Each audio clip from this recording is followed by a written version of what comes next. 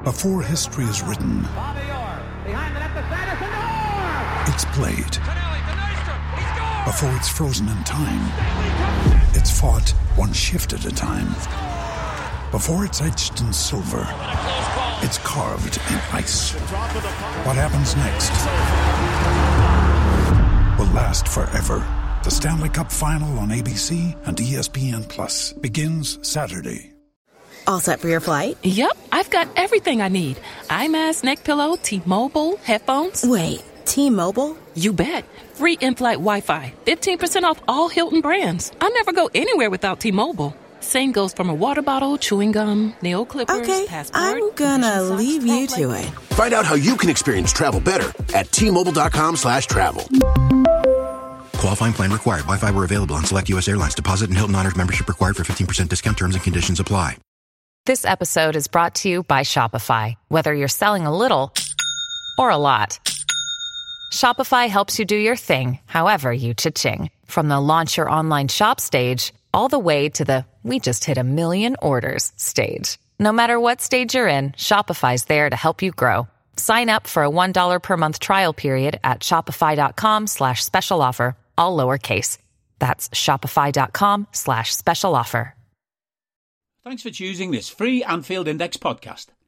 If you'd prefer to listen to this or any of our other shows without adverts, then now's the time to check out Anfield Index Pro.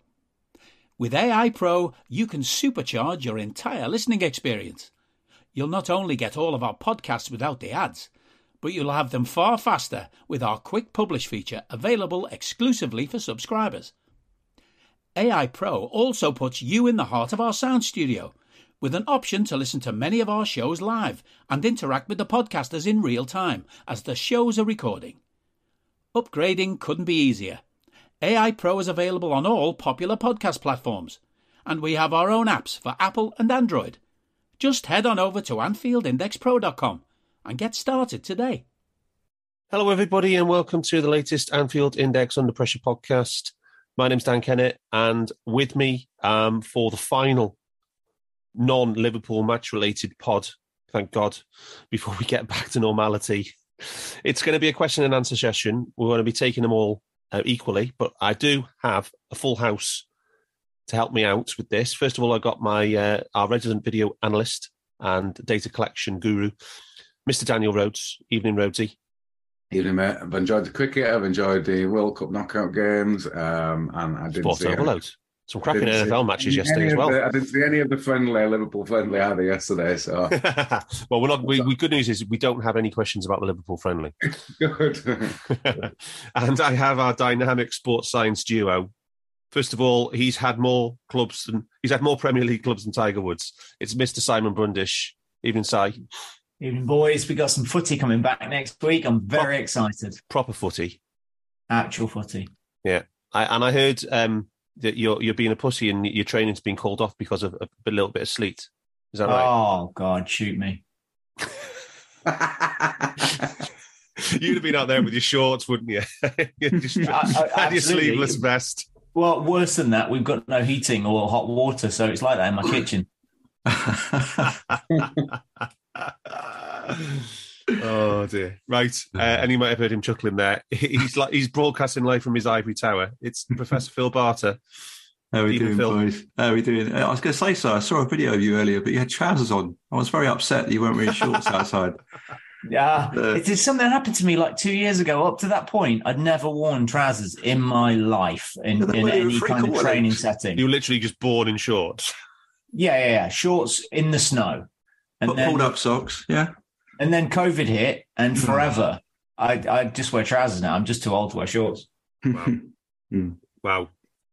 Too old or too bold, I'm not sure. Right. Okay, so we got some Q&As. We've asked on the Twitter and we've asked on the Under Pressure Chat Discord from our subscribers, and we got a pretty good cross-section, I think, some really good ones. Some interesting ones, which may not get answered, but we'll try. But first of all, actually, before we go in, I'm going to lead into the first. Now we've got you, Si, for this one, we can ask some proper questions. We had some bad breaking news over the weekend. Luis Diaz he's going to be out for almost 3 months, apparently. What? This is a bit of a bombshell. What do we know? We don't know an awful lot, to be fair. It's re-injuring of the same knee. Theoretically, it might be a slightly different mechanism than the other side, but like a compensatory thing. So if you basically consider having a seatbelt on, and you have one either side of your knee, one got strained before, and while being repaired, the other one's just gone now. So it sucks a little bit, but I will have a fatigue index specifically on this with Marty later in the week. Oh, excellent. That's what everybody wants to hear. Right. Okay. So it was plenty of Diaz insight on his injury and all that kind of good stuff with Marty. Exactly. Brilliant. Okay, then. Right. But that does lead us nicely into our first question, Si, which is actually for me on behalf of the Liverpool fan base, right? What is the role of a club doctor? And what is the impact of not having a club doctor? And will a club doctor make an iota of difference to our players getting injured? Because there was a lot of, you said you've never known so much fuss about a club doctor before. So what is the role of a club doctor? Okay, can I answer this in reverse order? Yes. No, it won't make the slightest jot of difference to the injuries of our players, because he basically plays no role in planning or programming or training or planning of training loads or playing loads or anything. It's like, so he's not even head of performance or head of medical or anything. It's just a club doctor. It's basically a bureaucratic position because you legally need a fully licensed doctor on hand to ask for certain scans and administer like procedures. So is he like a GP for the entire club, effectively? Exactly. So even Doris the tea lady could go to him and ask for a prescription or something? Not quite, because he won't even be full-time. Right. The procedural side of a medical, yeah, stuff like that. Yeah, exactly. So he'll still have his own clinic. And he will be, hopefully, knowing this dude, like much more of a specialist filter. Pardon? You do actually know him, don't you? Yeah. So he'll be a specialist filter for any of our lads that do get injured, in finding the appropriate surgeon and consultant to administer surgery, and then he disseminates that information to the right departments to govern rehab. But he doesn't oversee rehab or anything. He just, speaks the right languages. Yeah. So he connects people almost then, yeah. Okay. In theory then, going back to Diaz, if he'd been in place earlier, could he in theory have made different choices to how Diaz was operated on and initially and that kind of stuff to what happened? He would have not made one iota difference to what happened. No. Okay. And if there isn't a doctor, the players just go and see we have a locum, or a contractor or something in place, yeah? At Liverpool. Well, there'll be at any one time there'll be 3 or 4 doctors knocking around. Yeah, but just not officially on the payroll. It's just an official label. Yeah, it's like a permie instead of a locum. Yeah, exactly. Okay, all right, nice and easy. All right then. Okay, on to actual questions, Si, right? And I'm going to go first of all to one from Velo. This is so different. Melo Dakovic, I'm going to say. Velo Dakovic. So apologies if I got that wrong, Velo. So, Si, is it possible to reach previous levels of intensity with the current squad after the World Cup break without any additions? Are you that person who has everything? The coolest merch and those must-have fan threads? Well, over at our Anfield Index shop, we've gone that extra mile when it comes to pimping up your Liverpool collection. From our popular range of bespoke design t-shirts, sweaters, hoodies and hats, to our signature edition mugs, prints and coasters, all provided with fast worldwide shipping. We have something for every red. We also stock official LFC merchandise and are licensed with the Premier League and UEFA to sell official iron-on shirt badges and sleeve patches. As a listener to this podcast, you can get 10% off everything with coupon code AIPRO10. Just head over to AnfieldIndex.shop or find us on Etsy by searching for Anfield Index. I suppose this is... it's a $1 million question, this, isn't it? Yeah. This might be the single most important factor of how our second half of the season looks. Ostensibly, yes. Because physiologically, there's no reason why all of the boys have a diminished capacity to run. Yeah. From one season to the next, from 7 weeks difference. Yeah. There's no reason why they suddenly can't sustain the intensity that they could on the last day of May at the beginning of August. There's no reason. I feel like they had maybe it was more psychological issues with driving intent and motivation rather than actual physiological. They couldn't provide enough energy to their muscles and then recover from the substrates of their energy production. I don't think it was that at all. It makes no sense to me. So maybe we can find some kind of external motivation which leads to some kind of intrinsic stuff that the boys will push on and recover and be the players they could before. But physically, I don't see there's a reason. There will undoubtedly be a physical decline August to August in that Virgil's a year older. Yeah.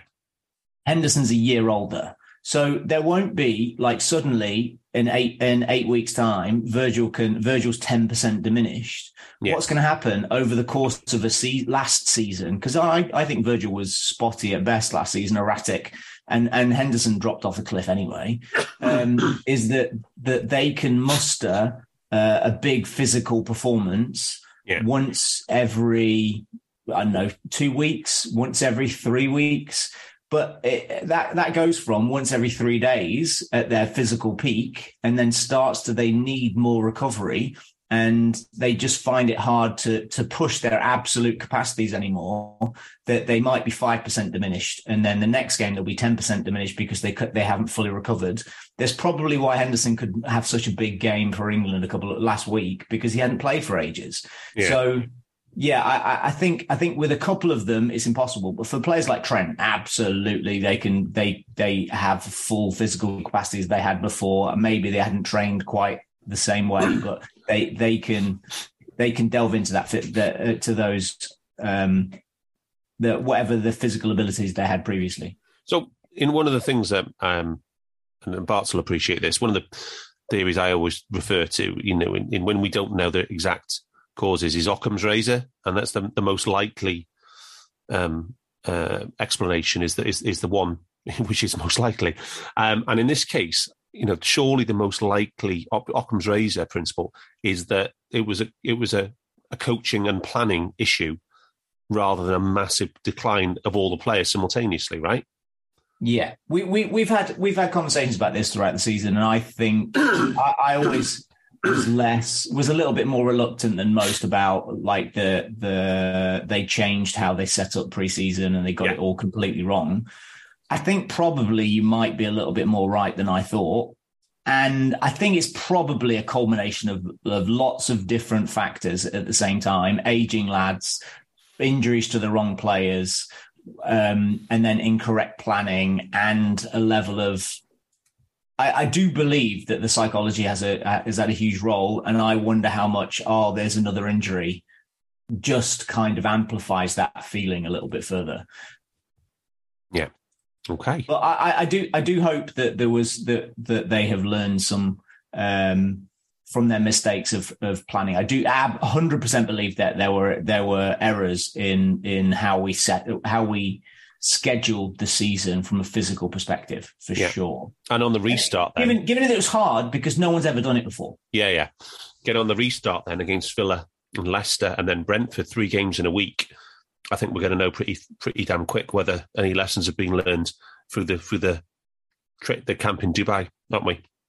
And we're going to be able to pretty much see straight away what level the players are at, right? physically. Absolutely. And if anybody's been watching, I know you've not been watching games, but you watch me spout about numbers. The physical outputs in these World Cup games, they've been huge. Like there've been loads of games that are well over 118, 120k. And we're having 12 and 13k distances from players all over the place, and Liverpool's players in particular have put in massive shifts for their country that they hadn't done for Liverpool. Like Virgil had 2 games, his 2 highest distance games and highest number of sprints than he's made for in any game for 3 years. Wow. So I don't know if it's something to do with the weather or the air conditioning or I don't know. But you said motivation, could be motivation. Yeah, so they do have the physical capacity. Henderson had massive numbers in his 2 games. The Uruguayan dude who plays for Spurs, I saw he put some massive numbers, over 13k. Bentancur. Yeah, Bentancur, yeah. There've been some really, really big ones all around, like Brozovic, 16.5 in extra time. Oh, yeah. Rhodesy, you were going to come in? The American lads were 14k in Tyler Adams and Musa. Yes. Yeah. Unbelievable. Musa, I spoke about in the group that Jude Bellingham got 1,618 metres of high-speed distance, which is anything over 20k per hour. And that's like, it's not elite. You just don't see it. It's absurd. It's happened 4 times in the last 2 years and never from a midfielder. And Musa is an absolute monster, and he hits 16k, 1.6k, but of high speed, just not quite as much as Jude. Yeah. We're seeing massive numbers. So I feel like our lads are going to come back in really good shape. Good. Rhodesy, we're going to come in then. Size just answered it about the Jude. Excellent. Yes, excellent. Right, Rhodesy, stay on the line because we've got one from Shamik. Now, I know we touched on this last week, but let's build on it a little bit. So, could you do a profile on Trent, the last 3 to 4 seasons versus this season? Are the questions about his defensive weakness justified? How is his progressive passing? The eye test suggests that he's cut down on the crossfield ball switches that he used to do 2-3 times a game.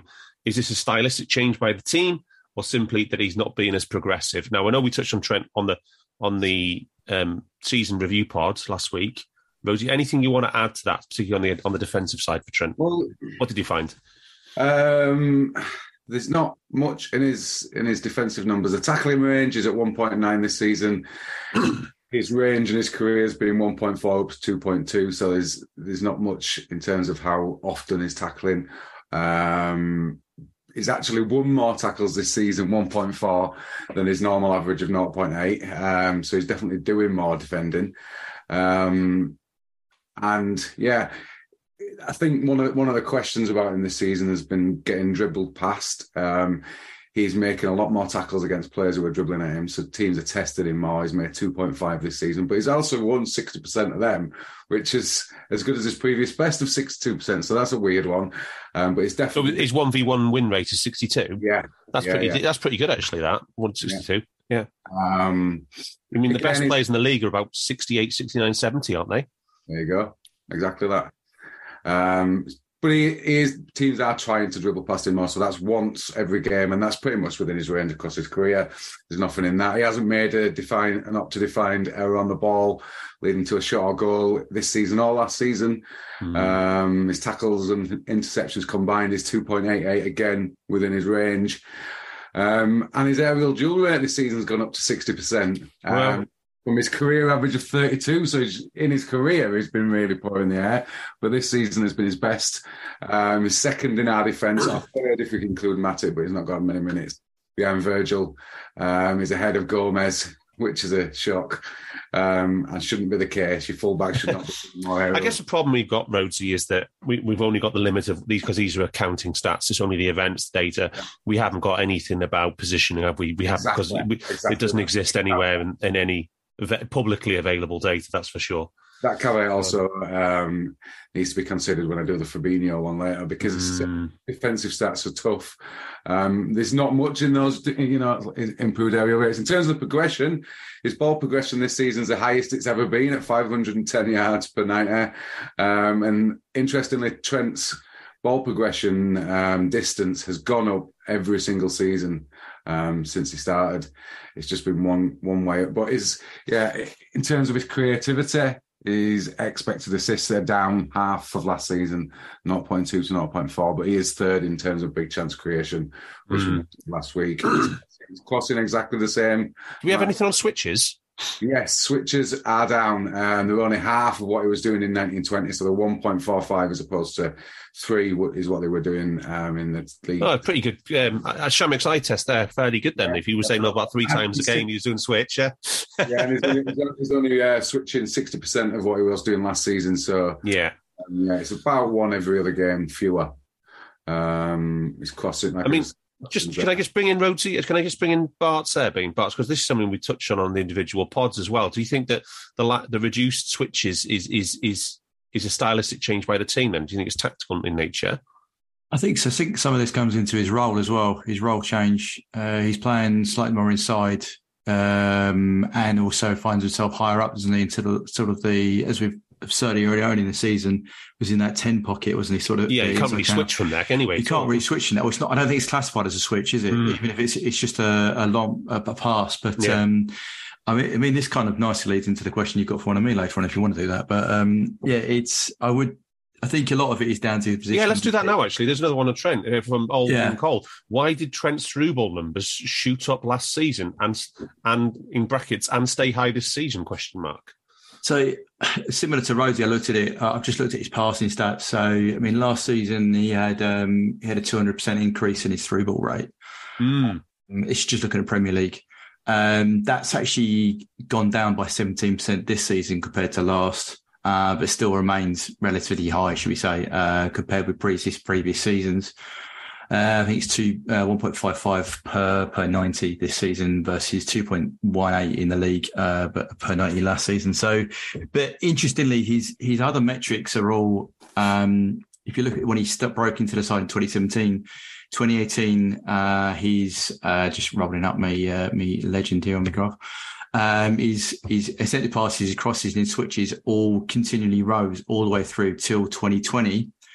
Which is when they dropped off a bit and his through balls and his switches went up a bit. And then that continued in 2022 and obviously 2021 and 2022. So those two last seasons are definitely, I think, towards the role change because you can't switch the play in there. And the ball you would more likely to play, I would say, from that line is the through ball. Now, just one thing on through balls, right, chaps? And Rhodesy might remember this one. I'm sure there was something about Opta changing the measuring stick on this is true. Ball.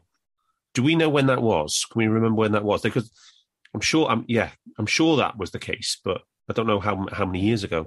Might have been. Can you recall it? To be fair, with a 200% increase in through balls, I would suggest it was the beginning of last season. I guess the thing would be to check then, did other similar creative players also see a massive rise? Yeah. But I mean, if you look at his per 90s, I mean, they're not, do you know what I mean? It's not it's a sort of, it's a little bit high. I would say that would be the break marker when that definition changed, should we say. It's because that's a massive increase. Yeah, we can't rule out, I think what we're going to say to Richard, we can't rule out a potential change in the measuring stick there whenever there is such a drastic change. But you're definitely thinking there was role-based changes there as well. Yeah, there's a role-based... Becoming more interior, more inside, less switches, more through balls is definitely a pattern over the past four seasons for me, for Trent. I'll post the chart in the chat as usual afterwards. All right, you put it in the pressure chat, because you got a nice face for that. All right. Okay. Rhodesy, did you have anything else to cover on Trent? No, I would say I haven't got the figures, but I would say when I've collected the pressing this season, it's the worst I've seen him in terms of his pressing. There's been a lot more fails, a lot more goals and shots conceded from that side of the pitch.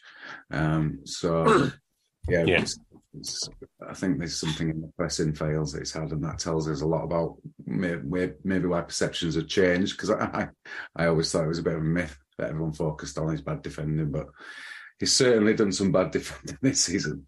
Yeah. Yeah, this is true, and I think I completely forgot to check the pressing, but yeah, I think it would be. I think his efficiency will be the lowest of his career this year. That would be my guess. Well, we said last pod that was one of the key things to improve in our post World Cup. Yeah, performance was his form, wasn't it? So yeah, absolutely. That's what we just said. Just for reference on the through ball thing, the De Bruyne, Mahrez, and Gundogan, I just looked at cities, all actually went down over the last 2 years. Okay. So I think it's real. Okay, so it's tactical role change. Yeah. You come inside, you're going to switch less, you're going to play more balls through the middle. I think that was the point, probably. Yeah. Okay. Because he's got the talent to do both kind of passes because he's so fucking good. Yeah. Right, coming back to you, Si. Question from Rick J on Discord. This is something you've mentioned about, but not for a long time. So this is going to chance you to rehash something. Is there a correlation between our results and performances on smaller pitches versus larger pitches? It feels like we perform better on smaller pitches as it's easy to cover the ground quicker and compress the space. It used to be a factor for sure until... so this is a long-term listener. Until we won the league... the season we won the league, it normalised. So we were just brilliant against everybody and it had no relevance at all in terms of points, but it still made a slight difference from pressing. But our pressing numbers were higher on smaller pitches. But maybe that's to do with home and away because Liverpool, Anfield is relatively small compared. It's below league standard size pitch. So there is always that caveat that Anfield is 6'8", and the league is 7'140". So yeah, that's square meters, by the way. Yeah, square meters. But since the middle of 1920 season, it's really not made any difference at all. Points against, we actually have the number of small pitches has gone down season on season as well. As teams have gone down with smaller pitches, teams coming up have got bigger pitches. And so it's fairly standard across the board. And there's I don't see any correlation these days between points and pitches, sadly, because I really wish we did. Then I could figure how we can. we need to start winning more points before we can analyse this season. Yeah, exactly. We're just shit, and we're equally shit on big pitches and small ones. Yeah, you're one of the only persons I've ever seen do this kind of who's got these kind of data. Yeah, there's not many people. No one else cared. That's why, and not because it's a physical thing. No one cared to look. It's one of the things. The only things that I regret about our pressing stuff that we do is that we don't factor in the pitch size on the coordinates when we do it, because it was hard enough to try and get the pressing database set up to report on, and we had to do, because we play half our matches there, we've gone with Anfield pitch coordinates and pitch size, but for our pressing collection. But if you play on a pitch which is 10% bigger, those, when you do heat maps and you record the locations of presses, it will look different on a bigger pitch. Yeah. But yes, you can adjust that, Darth. I mean, it's one of those. Yeah, we can make some approximations. Yeah, in a perfect world, you could do it, but it works. Yeah. I've run correlations between numbers in the past, but we've never been able to alter the actual dimensions of the pressing, so it's accurate. You're going to lose in some cases. Off the top of my head, I'm not sure which team, but there's one team that has 6,400 square meters, and there is others in the league with. Is it Fulham? 6,328. It might be Fulham. I'm thinking it's a Yorkshire team. I can't remember who it is. Yeah. But yeah, Fulham's got a small pitch. Yeah. Ellen Road's not small. So there's like a 1,000 square meters difference. So that's going to make a difference. There's a difference to the width of the pitch and where the plots align. Yeah. Okay. All right. We just from reference to nothing to do with this. Just academy pitches. We play 7-1-40, same as Wembley, and we've played on some pitches with 5-8-2-5. Yeah. Wow. 5'8". Yeah. Wow. That's 1,000 square meters less smaller than Anfield. Yeah. Yeah. Wow. Jesus. Right. Okay. I've got a question for me, and I'm also going to bring Barton on this one. It's from C-Stat on Discord. Are there any advancements to quantifying off-ball offensive actions that may not result in direct scoring output, but could be seen as a successful tactic? Successful runs where you are open, but the ball doesn't get delivered, using movement to eliminate a potential defender, third man runs, availability for a successful pass. Is it possible to analyse that statistically? Maybe you can describe how you observe these actions when watching the match if it isn't quantifiable. Right. So I guess the good news, Bart, is there's good news and bad news. It is quantifiable, but not in any of the data that's available in public. I was going to say, you can't even scrape some of the data that you'd need for that. Yeah. So the data that you can get, there's the data that's on RefBreak that everybody can get, and then there's data you can get through other means that is your coordinates for an event. But in terms of the player positioning, you need to be inside the tracking. Yeah.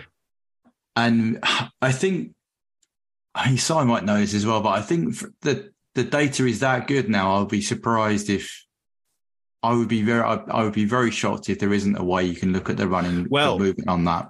I mean, were you on the pre-season pod we did with what's new in analytics? We did with Richard Cole, because we definitely we did talk about that. Yeah, it's the Optavision model, Optavision stuff. Because what Optavision have got, and it's probably a good time to do a recap on this, because I think they pretty much answer everything that C-Stat was asking. But the problem is the Optavision stuff isn't available publicly anyway. It's proprietary. You have to pay for it if you want to use it. So Optavision is now combination Stats Perform, who used to be Prozone. Mm-hmm. Do you want to give us a quick reminder of how Prozone works, Butts? I can't remember the number of cameras, but it was they're 16. All top down. How many? 15? 16? 16 cameras, top down, track the players around, track all the actions, record endless amounts of 25 frames per second. 25 frames per second. And 16 cameras is mad. It's mad. It's just phenomenal amount of data you'd get for this, almost too much. And if anyone ever played 2 million, soccer, I think, is it? 2 million? Yeah, 2 million, yeah. It was, anyone who plays sensible soccer, you're going to get a view like that of a game. And it was pretty outrageous what you could do with it. But yes, so that kind of technology they've bought and incorporated into their other statistical models, I would imagine. So they became Stats Perform, also known as Stats, and then they bought Opta. And now what they've done is they've combined... they layer up there's a brilliant video on how they do it on the Stats Perform website.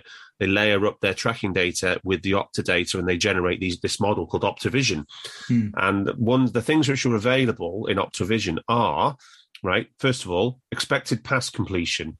So they attribute a value to every pass attempted in the game based on the probability of the pass being completed, and the model takes into account the location of each player on the field. So the pressure being applied by the defensive team and several other related contextual factors. So there you go, straight away, your position of all players off the ball is going to be factored into that model of expected pass completion. Yeah. Yeah. Then you've got pass options and availability. This model is applied to identify the total viable pass options for a player on the ball, as well as establishing which teammates are available to them as a potential receiver. There has been one blog I could find on pass options and availability, and it was done by Duncan Alexander. And Duncan's got his very irreverent take on the. He doesn't try to nerd out, does he? He tries to make everything funny, doesn't he, Duncan? Yeah. And what he did was he did it, and it made it about all the players who just hog the ball and shoot instead of never passing. Yeah, right. And he did it for 2 years ago, right? So the 2020. The COVID season, basically. Which player in the league do we think had who's the worst player for shooting instead of not passing when he had loads of options? Okay. No, not Harry Kane. Ronaldo. No, I don't think he was in the team. I don't think he was in the league at that point. Was he English? No, he's not English. Striker though, right? Midfield. He takes a lot of long shots from midfield. Ruben Neves? Yeah, Ruben Neves! So apparently Ruben Neves' average shot had 3.7 players he could pass to instead of shooting for his one goal outside the box this season. That is a really good start. That is a good start. So, Garth, this links into one of the other questions, you know. Go on. The World Cup stuff. Oh, yeah, we'll come into that in a second. Yeah. That's worth it. That's worth a discussion on its own as well, that. Right. On the other ones on Optivision quickly, expected threat. Obviously, Bart's produces his own version of expected threat. Maybe doesn't use potentially all 22 players off the pitch, but it definitely is the same principle, isn't it? Progressing from one zone of the pitch to another zone. Yeah, and that's looking at the chance you're going to create a chance from that. Yeah. So it's taking attacking motions, whereas that's like a step on from what you're saying. So you've got the up to one will input the players' positions in as well as the and then the threat lays on top of that by working out which one of those actually is the most chance to then lead to a goal scoring opportunity or a shot being produced. Yeah. You can a 9 square grid on each player's position, if that makes sense. Yeah. And there's other things that Opta have been able to produce from all this Optavision data. One, again, the Duncan Alexander blog, it was players who are pressured when they don't have the ball. And when he was doing this article again for 1920, it was Sadio Mane was top and Bobby Firmino was third. So imagine being that good that you're pressured when you don't even have the ball. And there was another one. The perfect alternative to that is Harry Maguire. Did you watch? You didn't see it, but basically France went, "Oh, it's Maguire," and they all just wandered off, like Leeds did with Joe Gomez. Yeah, what's he going to do? Yeah. And the other one they did was runs into the box. They can use their data, their Optavision data to generate how often a player makes a run into the box, irrespective of whether he receives a pass or gets a shot or anything. And in the season, they did this again, 1920. Bobby Firmino was top by miles and miles. He was about 40% more than the second place player in the list. Mo Salah was third. Sadio Mane was fourth. Jeez, but that shows you the way we played, right? So the answer to the question is yes, it's possible, but it's behind a paintball. Yeah, exactly. Doesn't that also is the opposite of a widely held belief about Bobby? Hello, I'm here to annoy you. I'm here to annoy you into listening to more of me and more of others on EPL Index. We don't just have the Anfield Index stuff. We've got EPL Index as well, which covers the entirety of the Premier League. And we have 3 podcasts and a whole bunch of really good writing on EPLindex.com. The podcasts are my own Two-Footed podcast, which is every day at 4 p.m., Monday through Friday, covering the whole league. We have A Tad Predictable, hosted by Tadiwa. You know Tadiwa, he does Anfield Index. He presents A Tad Predictable before every Premier League match week. And then Kevin DeVries and his crew on the EPL Roundtable, they're every week after the Premier League match week. So make sure you listen to everything we're doing on EPL Index and follow us there on Twitter at EPL Index. Thank you. Bye-bye. Yeah. He doesn't make the runs. Or he doesn't get in the box. Yeah. But in Ben, we were doing here, it could just be to take runners away, and take markers away, generate space for others, all those things. Yeah. But the other one, there is another method of this, right? And it's the one that gave us our competitive advantage, I think. We can talk about with Will Spearman coming in back in the day. What pitch control. The pitch control. Yeah. Which is, I suppose, early forerunner for XT, maybe? Yeah, absolutely. Yeah, absolutely, yeah. Which is effectively what we spoke about, is looking at where we are on the pitch and what's the most likely route to create the biggest I don't think they would have used XG, but you know what I'm trying to say, that the opportunity to score. Got a quote from Will Spearman here that he gave to they did an interview with LFC, the official site, when they do those behind the team interviews. Yeah. And it says pitch control, basically it's just the regions of the pitch that one player or a team are in control of. But the model shows how you can close off space, how you can create space with runs, and it's the fundamental notion of how you control space and how space is valuable. And then we call it off-ball scoring opportunity. Yeah, but the key thing for us was that Will Spearman and Ian Graham, would model the opposition. Yeah, which would then enable us to work out what we could do with our players more effectively, if that made sense. Absolutely. So they use season to seasons to then model what they would do and what the zones are, and that was a real competitive edge that came about it. But it's only one part of a holistic approach, obviously. Yeah, and the number one question I was told by somebody who did their coaching badges back in the day was, number question. Always ask yourself when you're watching the game, where's the space? That's the number one question to ask if you want to analyse the game tactically. Where's the space? But I think the difference is what Will Spearman has done with Liverpool in 2016 onwards was, we were able to answer that question. We were able to quantify it as well. So exactly. Yeah. Not just that they figured out how you can ask a different question. Where do you want the space to be? Nice. That you can create patterns that in 3 moves time, you've created where the space where you want it to be. That's the beauty of the model, wasn't it? You could basically input what you could do and how the opposition would react, because you're modelling it all the time live. Exactly. Honestly, I'd love to be able to see that working like behind the scenes, but it would have been fascinating to watch. That's a real geeky, nerdy thing to say, but to see what would happen. Right, we're going to pass it here, and here, and to put it in different positions and see what would happen. It'd be phenomenal. But yeah, because once you've got that model made, you can test it with all kinds of scenarios. Of course you can. Yeah, of course you can, and you can then play in. And this you could have. I don't know whether we did, but you can look at, right, well, if we play this player in here, is he more likely to put in this to create this? What's the best to take advantage of these situations? So you could have played that player. But anyway, that's soon to be part of our history, I think. Yeah. Don't say that. Sorry, there was a follow-up from C-Stat as well, and it was just an extension of that. I think the majority of action takes place off the ball, and I'm wondering, well, he's right, if 90% of a football match is played without the ball, if you're a player, I'm wondering if there are ways to measure it that I'm not aware of. NFL advanced stats have metrics and grades for players who never once touch a ball. NFL is unique and very matchup based, but it would be cool if there's something which would be similar in football. Yes, it would be very cool, C-Stat. It does exist. Unfortunately, we can't afford the license to look at it. So this is one. What you need to do, C-Stat, is lobby Eddie Gibbs at Eddie Gibbs on Twitter and tell him to stop being so cheap and buy us all an Optivision license. Do we know how much it is? I wouldn't. Oh, come on. It's going to be 5 figures, I reckon. Yeah. We could look after which one, right? But yeah, one between us. Yeah.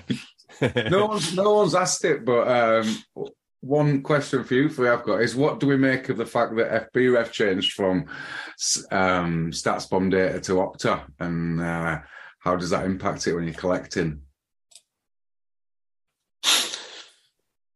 It was a bit of a shock, wasn't it? Because we've lost all the press there on board, off ball. The pressures, yeah. No carries either. It pissed me off because I've got a template. They've already got 9 games in for this season, and season on season we're back to 17-18 that all correlates with one another. So you can look at patterns, you can look at trends, and then they suddenly take away categories, and that really pissed me off.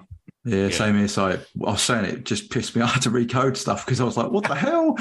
But I don't know. Apart from it's weird because we always talk about the differences in data and data sources. And I think using the same data source is better. But the pressures, I know we talk about it all the time, what it means, but I think it gave you another little tool. You could always look at what the off-po were doing because we don't clear pressing for the opposition, whereas you always had that thing on F-break to look at that and the carries. So yeah, I don't know. So I know it's been a pain in the arse, Rose, but I know why they did it. I know why FBref did it.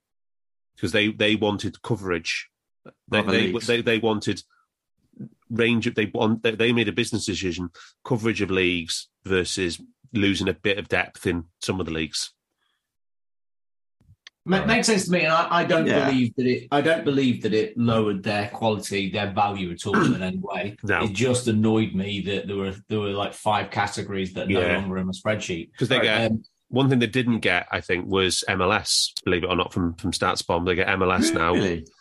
They get the Argentinian top division, is it Premier League? They get the Brazilian top, but they always had Libertadores and stuff. But they have Portugal now. Remember, we never used to be able to Portugal. Every time we take a player from Portugal, we never get it for that. Got advanced data for Portugal, Netherlands, Belgium. What's the women's data like now? Yeah, women's data, more women's data as well from that as well. So yeah, so I think that they tried to go for access, haven't they? Accessibility rather than depth. Because their model is to sell to clubs. That's why. FBref. They have the comparable data they can sell to clubs and to agents. No, FBref is like public service, isn't it? They want the opposite. They always want to engage with as many people around the world as possible. No, they have an arm that does that too. Oh, right. Okay. Oh, interesting. There are more ads on the FBref site now, by the way. There's them playable video things that pop up now and again on every page. Oh, yeah, that's right. Yeah. Yeah. But isn't that ESPN something or? Whatever it is, but it's just there, isn't it? So, whereas it wasn't before. No, it's not. Can I just finish the previous CStat question? That if on the World Cup right now there are stuff that answers what he's talking about.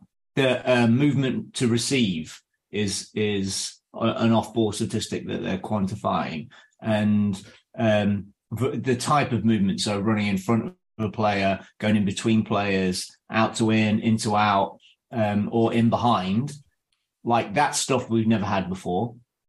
Let's receive a pass. So let's do the FIFA question now then. Question was from Old King Cole on Discord. FIFA have begun creating their own statistics and definitions as part of a football language initiative. With the World Cup seeing one of the first rollouts of these metrics, what do you think of their definitions? And would you like to see these used by others? Any that are unhelpful and should be replaced? So, Si, you've been consuming this heavily, right? So what do you think of the FIFA? I think they're stupid. I think the definitions are absolutely stupid. Really? I think as a good example, right, is to, apart from I have a 15-year-old son, which we could talk about his consumption of the World Cup and it would blow your mind. But from a language perspective, watching people coach kids and then watching professionals coach and then professionals coach my girls, and the language difference that is required in each context, in each circumstance is vastly different. And they've used pro-license language in these statistics, and it doesn't carry any meaning to general population. So, who are FIFA intending to be the target audience of their project? Pro-license people, community? Probably to coaches, to be fair. Or to the media who don't understand anything because they're just absolute Luddites. Like Jermaine Genius is not going to use this shit. But I actually like the content. It's the labels that make no... So you think the labels are slightly pretentious, should we say? Yeah. Okay. They're much more easily understandable terms to describe the statistics that they're displaying. Okay. In terms of the content then, in terms of the data which is in there, I'm guessing, Si, that you really, really like the physical numbers. I love having access to that. I don't think it means anything to the average pundit. Total distance, high speed, sprints, but yeah, also more than that as well. I've done interviews with ESPN, with CNN, and with The Guardian in the last week on headlines about Messi and his walking. because they just care about, like, they don't care about anything really. They just see a thing that looks like a big thing that fits a story they already had in their brain. They don't understand what any of this stuff means or the value of any particular component of it. I love that it's available. I've created a couple of models from, because there's quite a lot of data, position specific norms, basically. That so I add our high quality position players, obviously. So I've got nice little radars of what an attacking fullback should look like from a physical perspective. Nice. So yeah, that was very handy to have. Interesting. Rhodesy, have you been engaging much with the FIFA data? I haven't. I've seen bits of it, and I think that I like the match. Their post-match reports are better than Y-Scouts. Excellent. I like how the information is presented, but I agree with Si on the terminology. It's a lot of nonsense. Being pretentious. But they have got one thing they do have is pressures, and they also have lots of different types of pressures. They've got pressures divided in, I think, into about 4 ones, and there's ones like there's one where they almost like, okay, they motion to press, and there's another one where they followed through on that and they directly gone to press the opponent. So this is a level of richness we haven't seen before. Obviously, there's no kind of visuals. I don't think I've seen from this, Rhodesy, just the raw data, in tabular format. Yes, yeah. Although they do have some visual graphs in their post-match report, reports, yeah. They have got really granular videos if you want to look at them on explain everything. Yeah, with really good examples. So I can't argue with the quality of the thing they're offering. It's just how they've described it is silly. Okay, and in answer to the question from Olkin Cole. This is FIFA's football language and their data, and what's I mean. Well, obviously we've already got Opta, the oldest. Their first definitions of what is a shot, what is a tackle, what is an interception, probably dates back to about 2008, and we've been using it on Anfield Index and EPL Index as it was back then. Since probably about a year after that, Rhodesy, I would have thought, when we first got access to that kind of stuff, trying to understand what Opta said is all their definitions, yeah? Yeah, we all have to learn them. Go through a journey. And that's what we've grown up with, really, isn't it? That's the oldest one. And then StatsBomb came along and with their definitions about 2017. And they had some variations there. Obviously, it was very confusing when, you get... StatsBomb's aerial duels are different. Optas, I mean, how can you really be different counting an aerial duel? But, yeah. I don't need a VPN. I've got nothing to hide. This is what I used to tell myself before I hooked up with LibertyShield.com. Not only is my home internet now fully encrypted, but I can now access all the websites I want, whenever I want, and do so from absolutely anywhere. As a Liverpool fan, I love to know I can now watch every match, regardless of whether it's on UK TV or not. My Liberty Shield VPN makes sure nothing is blocked and guarantees me super fast streaming speed throughout that match. You can get connected right now with their software package, which includes a 48-hour no-obligation free trial and instant access to their apps for Apple, Android, Fire TV, PC, Mac, and Android TV. Or go a step further like I have and get one of their pre-configured VPN routers. These small but powerful devices allow you to easily connect every device in your home to VPN, making it the perfect solution for smart TVs, mag boxes, and games consoles. Visit LibertyShield.com today and use coupon code AIVPN25 to get 25% off at checkout. I guess they're the things they're the pitfalls, aren't they, Rhodesy? When two providers claim to be talking about the same thing and have a different definition of both and have different counts of what they are. Yeah. That's what you got to be. Very confusing. Especially when it's the same. They use the same name, so it's just a simpler aerial duel. They've got different amounts of aerial duels. It's just like, yeah. And Bart, just to bring you on this one, I mean, when you've got like different sets of KPIs and people purporting to have similar data sets and not. I mean, how do you reach a point of standardization, or is it just like VHS versus Betamax and one of them will die off, or Blu-ray versus HD DVD, and then one will go? Yeah, this is kind of the archetypal argument of practice versus theory. You teach your theory saying you ideally want to have an agreed set of KPIs language so everyone understands you're on the same page. But in reality, in practice, there is the VHS, Betamax, Laserdisc, DVD, all of that happening at the same time. So you just got to kind of work through it. I think, so I haven't engaged at all with any of the stuff that's been going on recently, but the size point there about language is critical. It's what your audience is for. And that's another thing you teach is who are you analysing for? And I think as we just chatted about the change with SBRef and those, they all have slightly different markets. So I think within that, I do agree it would be lovely if there was a whole else set of definitions. You know what I mean? So it was like an aerial duel is this, a shot is this, XT, whatever you want to call it, is this. How you describe that, you can then dress up to meet your audience, because there are people like Jermaine Genius who needs to have it in, pictures and number blocks. But, there are other people like coaches who want to know it's this, So, but I think, in an ideal world, to answer your question, yes, there would be an agreed set of KPIs with an agreed set of definitions. But in reality, it just doesn't work like that. As you said, the time scan, it often's run by companies coming in, isn't it? Let's be frank. Yeah. Opta got in there first, said, this is what we're going to do. We're going to call it this. Someone else came in and said, well, hang on a minute. We found a slightly cheaper way. We're going to call it this.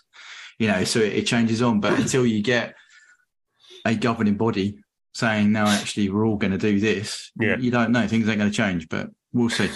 Yeah, and that'd be my way. I'd want my final word on this one would be that ultimately FIFA are the world governing body. American sports make all their data for their leagues free to air, free for the public, or via the MLB.com and NFL.com and all, etc. So it's all out there. And if FIFA really wanted to, they could say, well, we're rolling this out across every league in the world, every competition. Yeah. And then here, everybody, here's a pot of money to implement. Oh, you need to collect, in your leagues and stuff like that. And this is the new standard. And if they wanted to, and there's not much really that Opta and StatsBomb could do about it, I don't think. No, you could pretty much wipe them out overnight. Yeah. Because FIFA got so much fucking money, as we know. Yeah. Yeah. It'd just be the buy-in, wouldn't it? What's in it for the leagues to use it, isn't it? Because they are all in power. They're their own companies now, aren't they? Premier League is a company in its own right. So, but no, I think you're right. Yeah. Right. Okay. A couple of things on that. Can I quickly the terminology and the type of data that they use is you're talking about standardization, which. If say FIFA were just to take over and just put out their own data like MLB does, whatever, like I'm all on board with that. But just in this example at this World Cup is the perfect example of the flaw in their system, is that they run per 90s for players and for teams, and they couldn't be further from accurate right now because with 113-minute games against some games that had 92 minutes.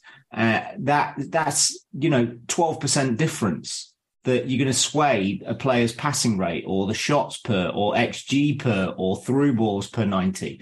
Like, just because they aren't actually counting the minutes that they're playing. That's a big significant change. Right. You're doing a great job of segueing here, so I love this now. Brilliant. Because, absolute perfect segue into the question for Bart's from Brad. I wonder how big an impact it would be if we stopped or lessened our use of per 90 stats and compared players using ball in play time only. For example, if one attacker plays in a team where the ball is in play 65% of the time and player B's team is 52%, they may have comparable numbers, but per 90, but intuitively, you would assume that player B was better for everything when everything is adjusted to being equal. And I think it's a really it's a really interesting argument. Is this the next progression to normalise performance data? Is it to go with? Can I just say before we actually just congratulate Sai on being one of the most brilliant innovations I've seen in the last 7 years, which was the per 100 touches. Sai, yeah. Rather than per 90 minutes, this definition per 100 touches, absolutely sensational. Just removes a team's possession from the argument, and it gives them a perfect. Based on opportunity. Yeah. Particularly around like creative stuff. Yeah, like, when you're talking creative players, that's a huge normalizer. So but do you think that ball and play time is the next way to normalise performance data for players? So I think I showed you earlier. I had a go at doing this. Did you? I did. Yes. So I've come up with two other. I'm not saying these are really good. I've just proposed. One of them I think's all right, and one of them I'm like, whoa, what the hell have I done there for? But anyway, so I looked at. Someone's going to kill me, but I haven't got the exact minutes for players, right? So I looked at their average minutes played in the league, okay, and I took into account the average possession a team has, and you can adjust that to a stat. Okay. And I looked at how that affected their stats on 4 key. I've got XT, I've got XG, I've got XA, and then progressive passes. Okay. So I'll put the viz in there as always. I've got the raw on there. I've got the traditional per 90, should we say. And then I've got, so I've called it possession adjusted, or, for the player. And I've also tried to have a go at doing it for the time the player has. So rather than per 90 for the time the player has. And that doesn't, I need to do something else with the calculation, which is about right. But my takeaway from looking at the viz, okay, is your best performers still hit the top of the graphs. All right. So I've got this with 10 players. I've got two fullbacks. I've got 3 forwards and 3 midfielders, things like that. And they still, the bit in the middle, should we say, the not your top performers, that's where it makes a bit of a difference. And if you possession adjusted, people like Roberto Firmino, Henderson, Harvey, their levels come up closer to your top performers. Should we tell you what, XT, your top performer on the side is Trent and Robbo. Yeah.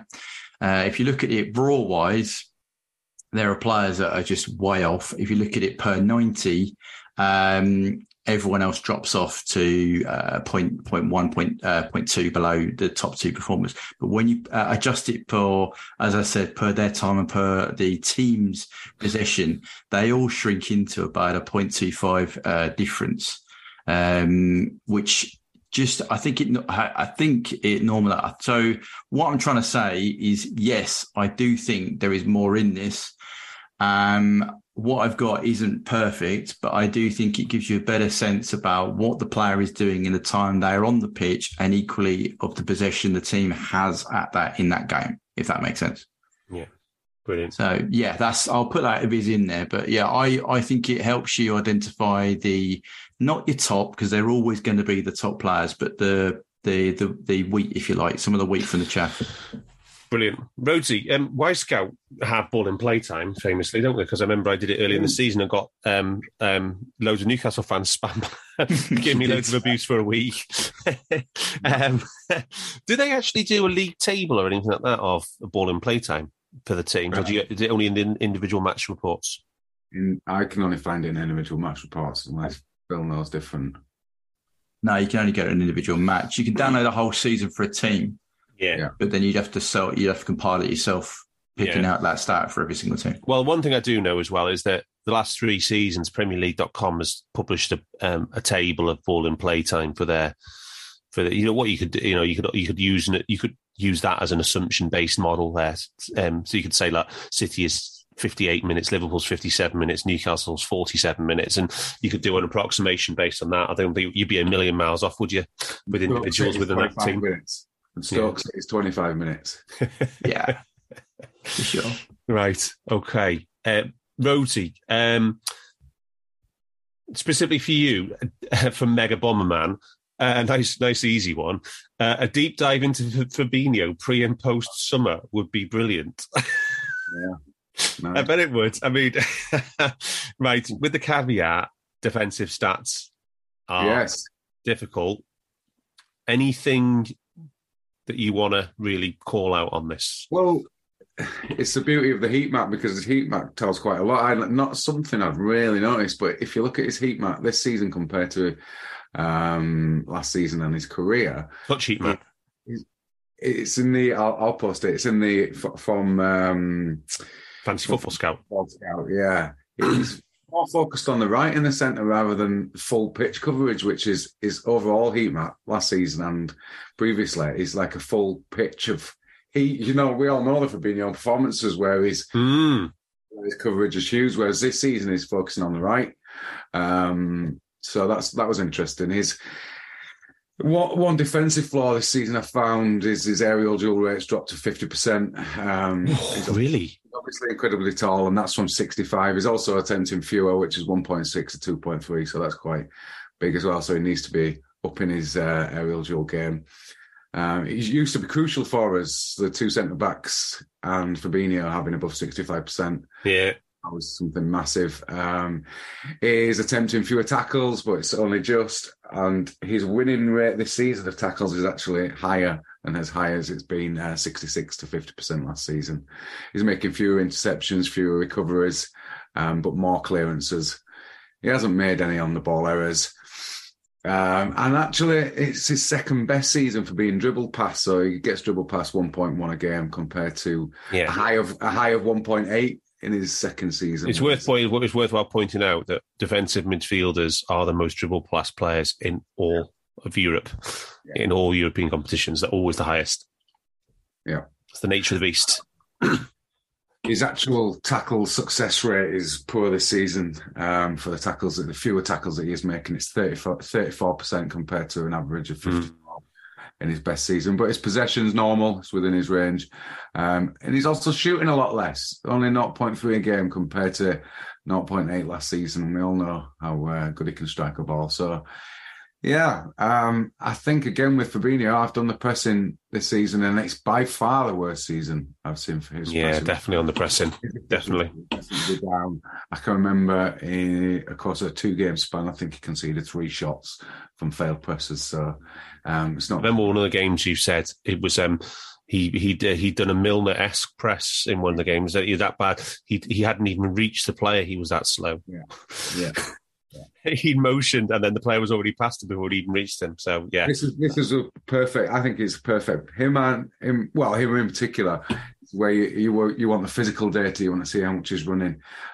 He's not covering as much of the ground, and we've seen him not get to balls. But there's not that much in his. It's just his success rates of his aerial duels. And his on-ball duels are all down. Definitely post those heat maps in the Discord afterwards, Rose. That'd be brilliant. Yeah. Can I add that his possession control is down from 6.9 to 3.17? Now that's the ratio between possession wins and possession losses. Yeah. Okay, that seems like a big deal. Yeah. Si, question for you, which is basically sports science monitoring, right? So, from Sean Gadu on Discord, when it comes to physical drop-offs, what signs would the sports science be looking at to predict players? And then specifically, could the sports science teams have predicted Fabinho looking so off, for example? So what are the kind of things that you monitor in sports science, looking for things going, changing in a player physiologically and stuff? Yeah, so every day there'll be a readiness monitoring. So each club has their own system, the things that they're tracking, but everybody will be monitoring the sleep quality, sleep time. Everybody will be monitoring a thing called RPE, RPE. Rate of perceived exertion. Yeah, rate of perceived exertion. I was thinking that doesn't sound right. Rate of perceived exertion so they give a rating out of 1 out of 10 out of every training session at the end of every training session, and that correlates with their heart rate data, and their predictive. So internal and external load. Internal load is their heart rate. External load is how much running they did, which is quantified by GPS. So they look at all of those factors, so internal, external, and how they perceived, rate of perceived exertion. So you see how that correlates. How hard does it feel related to how hard it was internally, externally. They will do a couple of probably jump tests in the morning. So maybe a counter movement jump, which is basically you stand still, bend your knees, and jump as high as you can, or a drop jump, which will be off a set box height. So maybe 24 inches, you'll drop off a box and jump in the air as quickly as you can off the floor. And there'll be standardized numbers for each player. So whatever is normal, and they'll be looking for deviations of 5% or more of those. And you start to get flagged once you have three of those metrics change by 5% or more. And so, yeah, you're looking for those things. That's the predictor of injury, but also stress or fatigue or any of those things. There'll be a couple more. They'll have a groin bar test where they stick this thing in between your knees and you have to squeeze it really tight. That's a great predictor of neuromuscular fatigue, central nervous system fatigue, and heart rate variability is another one. How everyone's seen an ECG is basically the difference between the RSTQ curve. So the beginning of the blip and the mountain and the end of the blip before it goes flat again. That everybody has a unique signature, and that changes depending on your stress levels. So, and fatigue is a stress. So yeah, they look at all of those things, and then they see when you're not normal. And if they didn't predict you'd be not normal because you've got a specifically tough training period, so they're hoping for a positive adaptation, then it's they can predict that you're going to get injured, or your performance is going to go down because of it. Did that make sense? A lot of words. Yeah, absolutely made sense. So basically, we track players so closely, so they will know. The club will know Everything. whether it's physical declines. Yeah, but they just won't say it publicly. Yeah, exactly. Yeah, brilliant. Thank you, Si. Quick one from me from Shamik. So on UP, you covered Darwin's goals to expected goals numbers reaching 100%. I remember you guys covering Mo's level of overperformance during his crazy season, and one greater than 120% would be considered elite finishing. How do forwards perform in this regard? So, really good question. Yeah. So what I did was I looked at pretty much the elite 20, what would regarded to be the 20 best finishers of the last 5 years, and just to get some benchmarks for this, and what is good and what is elite, right?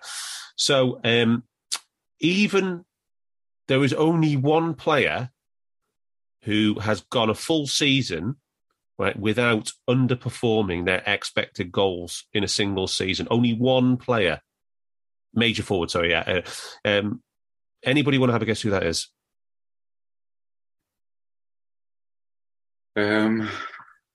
In the Premier League?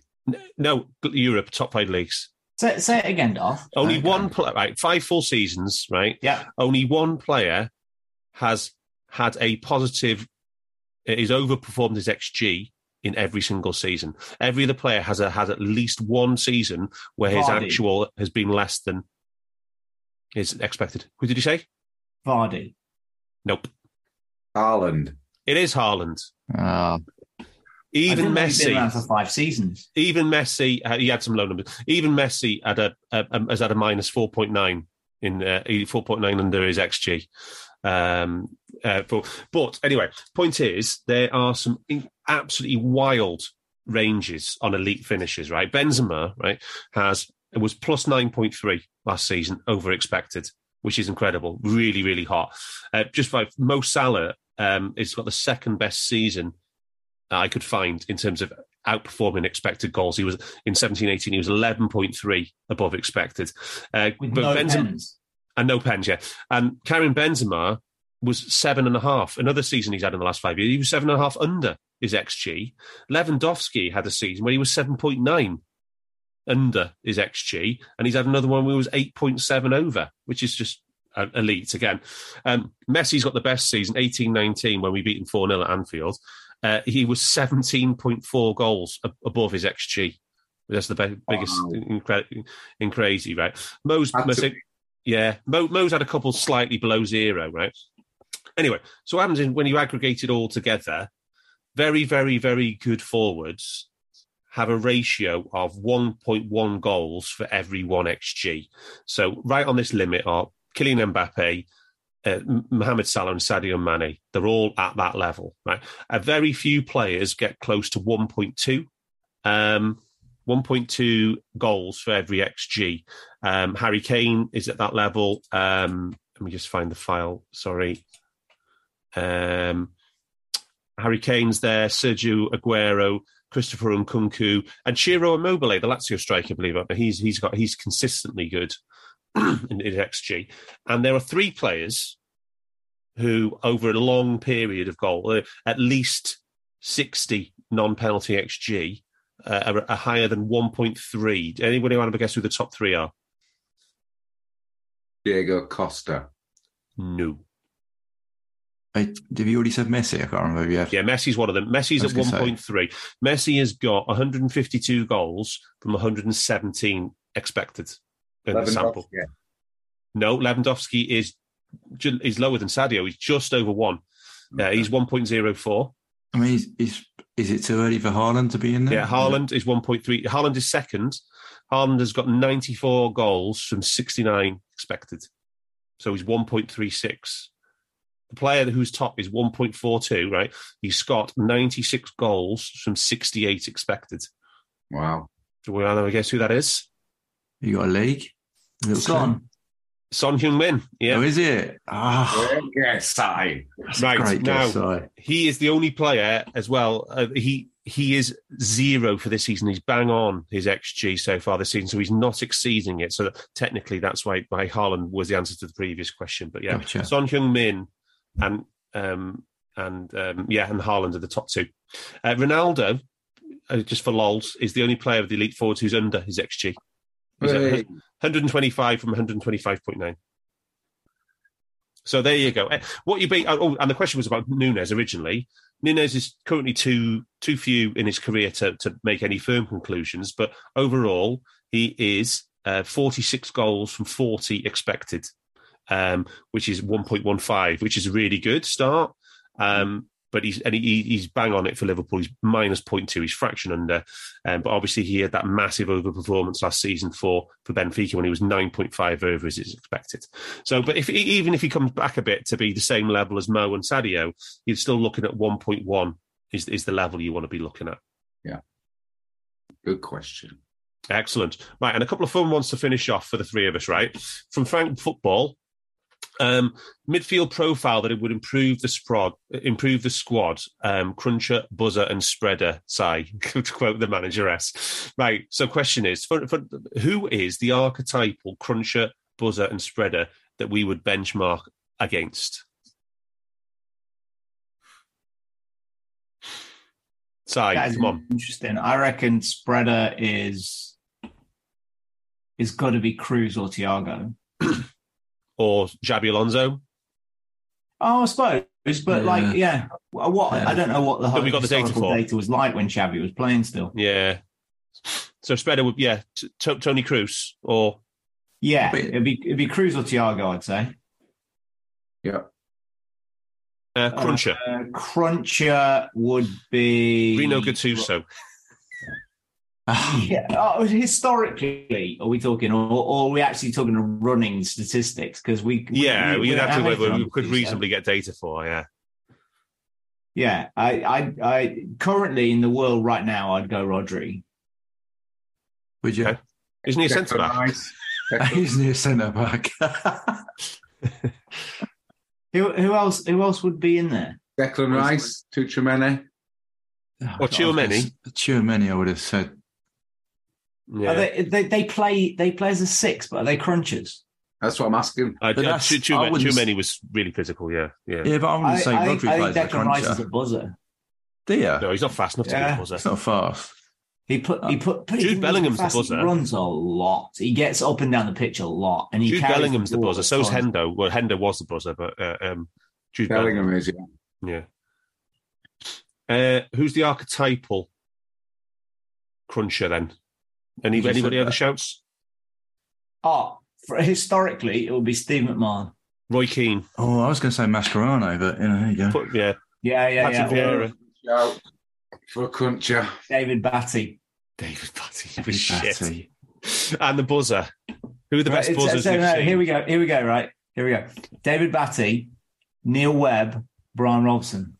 Ryan Robson being the buzzer. Yeah, they're shit versions of a cruncher, a spreader, and a buzzer. Brian Robson wasn't shit. No. Well, he mostly was because he was injured, but. And I think in terms of Frank's question, midfield profile that would improve the squad, I think obviously in modern parlance, the spreader is Enzo Fernandez. The cruncher is he? Yeah. Is Enzo the passer? Yeah, for sure. Yeah. Okay. The cruncher is Moises Caicedo, and the buzzer is Jude Bellingham. That's a fair. Take that midfield. You've got rotations there as well, because I think Enzo can drop in as a 6 as well. Yeah, but definitely. But he is the passer though, isn't he? But he's the passer, yeah. It's like Thiago can play a 6 as well against the right opposition, but yeah. Right, and final one from NFI. If you could only track one metric from now, what would it be? Rosie, I know what yours is. Big chances. Yay! Mainly because it's understood. You can talk to fans about it who aren't interested in stats, and it's kind of something that it conjures up a picture in your mind of what a chance is, and it's a good start. Whereas if you say XG, they're going to say, what the fuck are you talking about? Someday. I agree, because it's the original proxy for an expected goals model. Exactly, it's good enough. It's good enough. It's good. And I think if we can get our big chance conceded down to fewer than 1, which we did in the title season, then we'll definitely finish top 4. If it stays at the current level of 2.75 a game at home and 3 every single match away from home, we haven't got a chance of. We probably won't even finish top 6 if it carries on like it has been. Yeah. Now, Si, you are the man who collects everything. We've seen your sheets. If you, from now on, you've the only room on your sheet to collect one metric. Which one is it? For a player? Oh, a player or team. Is it distance? Is it sprints? No, because they're not. They're they aren't game changers. Is it pitch control or possession control? For Liverpool, it might be possession control, yeah. Or progression. No, because possession control is... No. What was the other one you did? There was one that you did a metric of possession control. I'm sure you did progression versus... Yeah, I did. Yeah. Progressive meters per progression, possession control. Yeah, I've got a graph with them. There was a ratio of the two. And you know the one, XG build per 100 touches. XG build per 100 touches and XG chain, yeah. Yeah. Yeah, I don't know. I don't know what stat I keep. I really don't know one stat I would keep at all. I'm going with possession control because it's the only one I have that nobody else does. Yeah. And I do think it tells a story. That makes perfect sense as well. It does, yeah. It does. So, I mean, but is there one metric to rule them all? So I was going with it. I think that's a very good metric. For me, I'm similar to Rodio. He's nicked the one I would have gone for. I expected him to go for that. But mine is the shot quality reduction for the Oppo. So, because I think that gives us an indication that we're reducing them to lower quality chances, and inversely us increasing the quality of our chances. So that would be the metric, because that would show our pattern of play is producing better quality chances. That's the way we look at it. And then our defensive pattern of play to do it. Pardon? X got difference. Yeah. I thought you were going to, in theory, if we were confident in it, we would say XT, expected threat. But we've got concerns about its veracity. I want to see that for a bit longer. I want to see it a bit longer. For right here, right now, this question, what is it in terms of what we would track to improve Liverpool? I think the three we've discussed are probably the ones. If we were Will Spearman and we had off-ball possession value, we wouldn't be here, Rhodes. We wouldn't be here.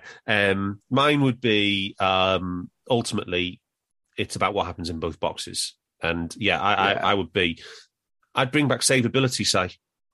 Yeah, I bring back savability, and you'd look at and you'd look at everything from the perspective of XG2 or post shot XG. Yeah, I think my most valuable stat for Liverpool this season, the change in, would be the difference between XG and XG2. The more we're adding to XG, the better. The more we're diminishing the opposition, the better. Yeah. They're all linked. I still think the player which is most important to the match result is the goalkeeper. So if I could only have one, it would be post-shot XG. And then morph from that into what we used to do with savability. What was that website called that was around for a couple of years? It was, I think that's probably why they got... It was Sportify, not Spotify. Sportify. Yeah. Back in the day. Sportify.io. Yeah, and then that's probably why they got shut down, because they were a bit too close to Spotify. Right, that is it. We got a couple we didn't get to, but apologies if you were... we didn't get to your question, but I think, I thought it was really good. Any other business from anybody? No, just looking forward to getting the proper football back, as I said. Yeah. 10 days till Man City. That's not the proper football. Even Sai is going to be... Tell you what, it's going to be... We're so desperate for Liverpool matches, even Sai is going to be watching the Carabao. I watch the Carabao like I watch England, hoping desperately none of our players get injured. Yeah. Right. Anyway, we will be back for the Villa game. Some point we're going to work off the Christmas schedule, but we will be back about the 27th. Until then, and this is the last time we'll speak to you before Christmas. So Merry Christmas, everybody. And we will speak to you soon. Up the Reds. We hope you enjoyed listening to this Anfield Index show. Please be sure to subscribe to our channel so future podcasts find their way to your device automatically. There's nothing quite like fan engagement, and we'd love to know what you think of anything discussed on this show. The best way to get in touch is over on our free Discord community, where both podcasters and listeners debate the hottest LFC topics 24/7. Sign up free now at AnfieldIndex.com/Discord. You won't regret it. You can also follow us on Twitter at Anfield Index and find us on Facebook by searching for Anfield Index. Oh, and before you go, we'd love it if you could leave us a 5-star review on your favourite podcast app. It only takes a couple of seconds, and it means the world to the people who create these free shows. Sports Social Podcast Network.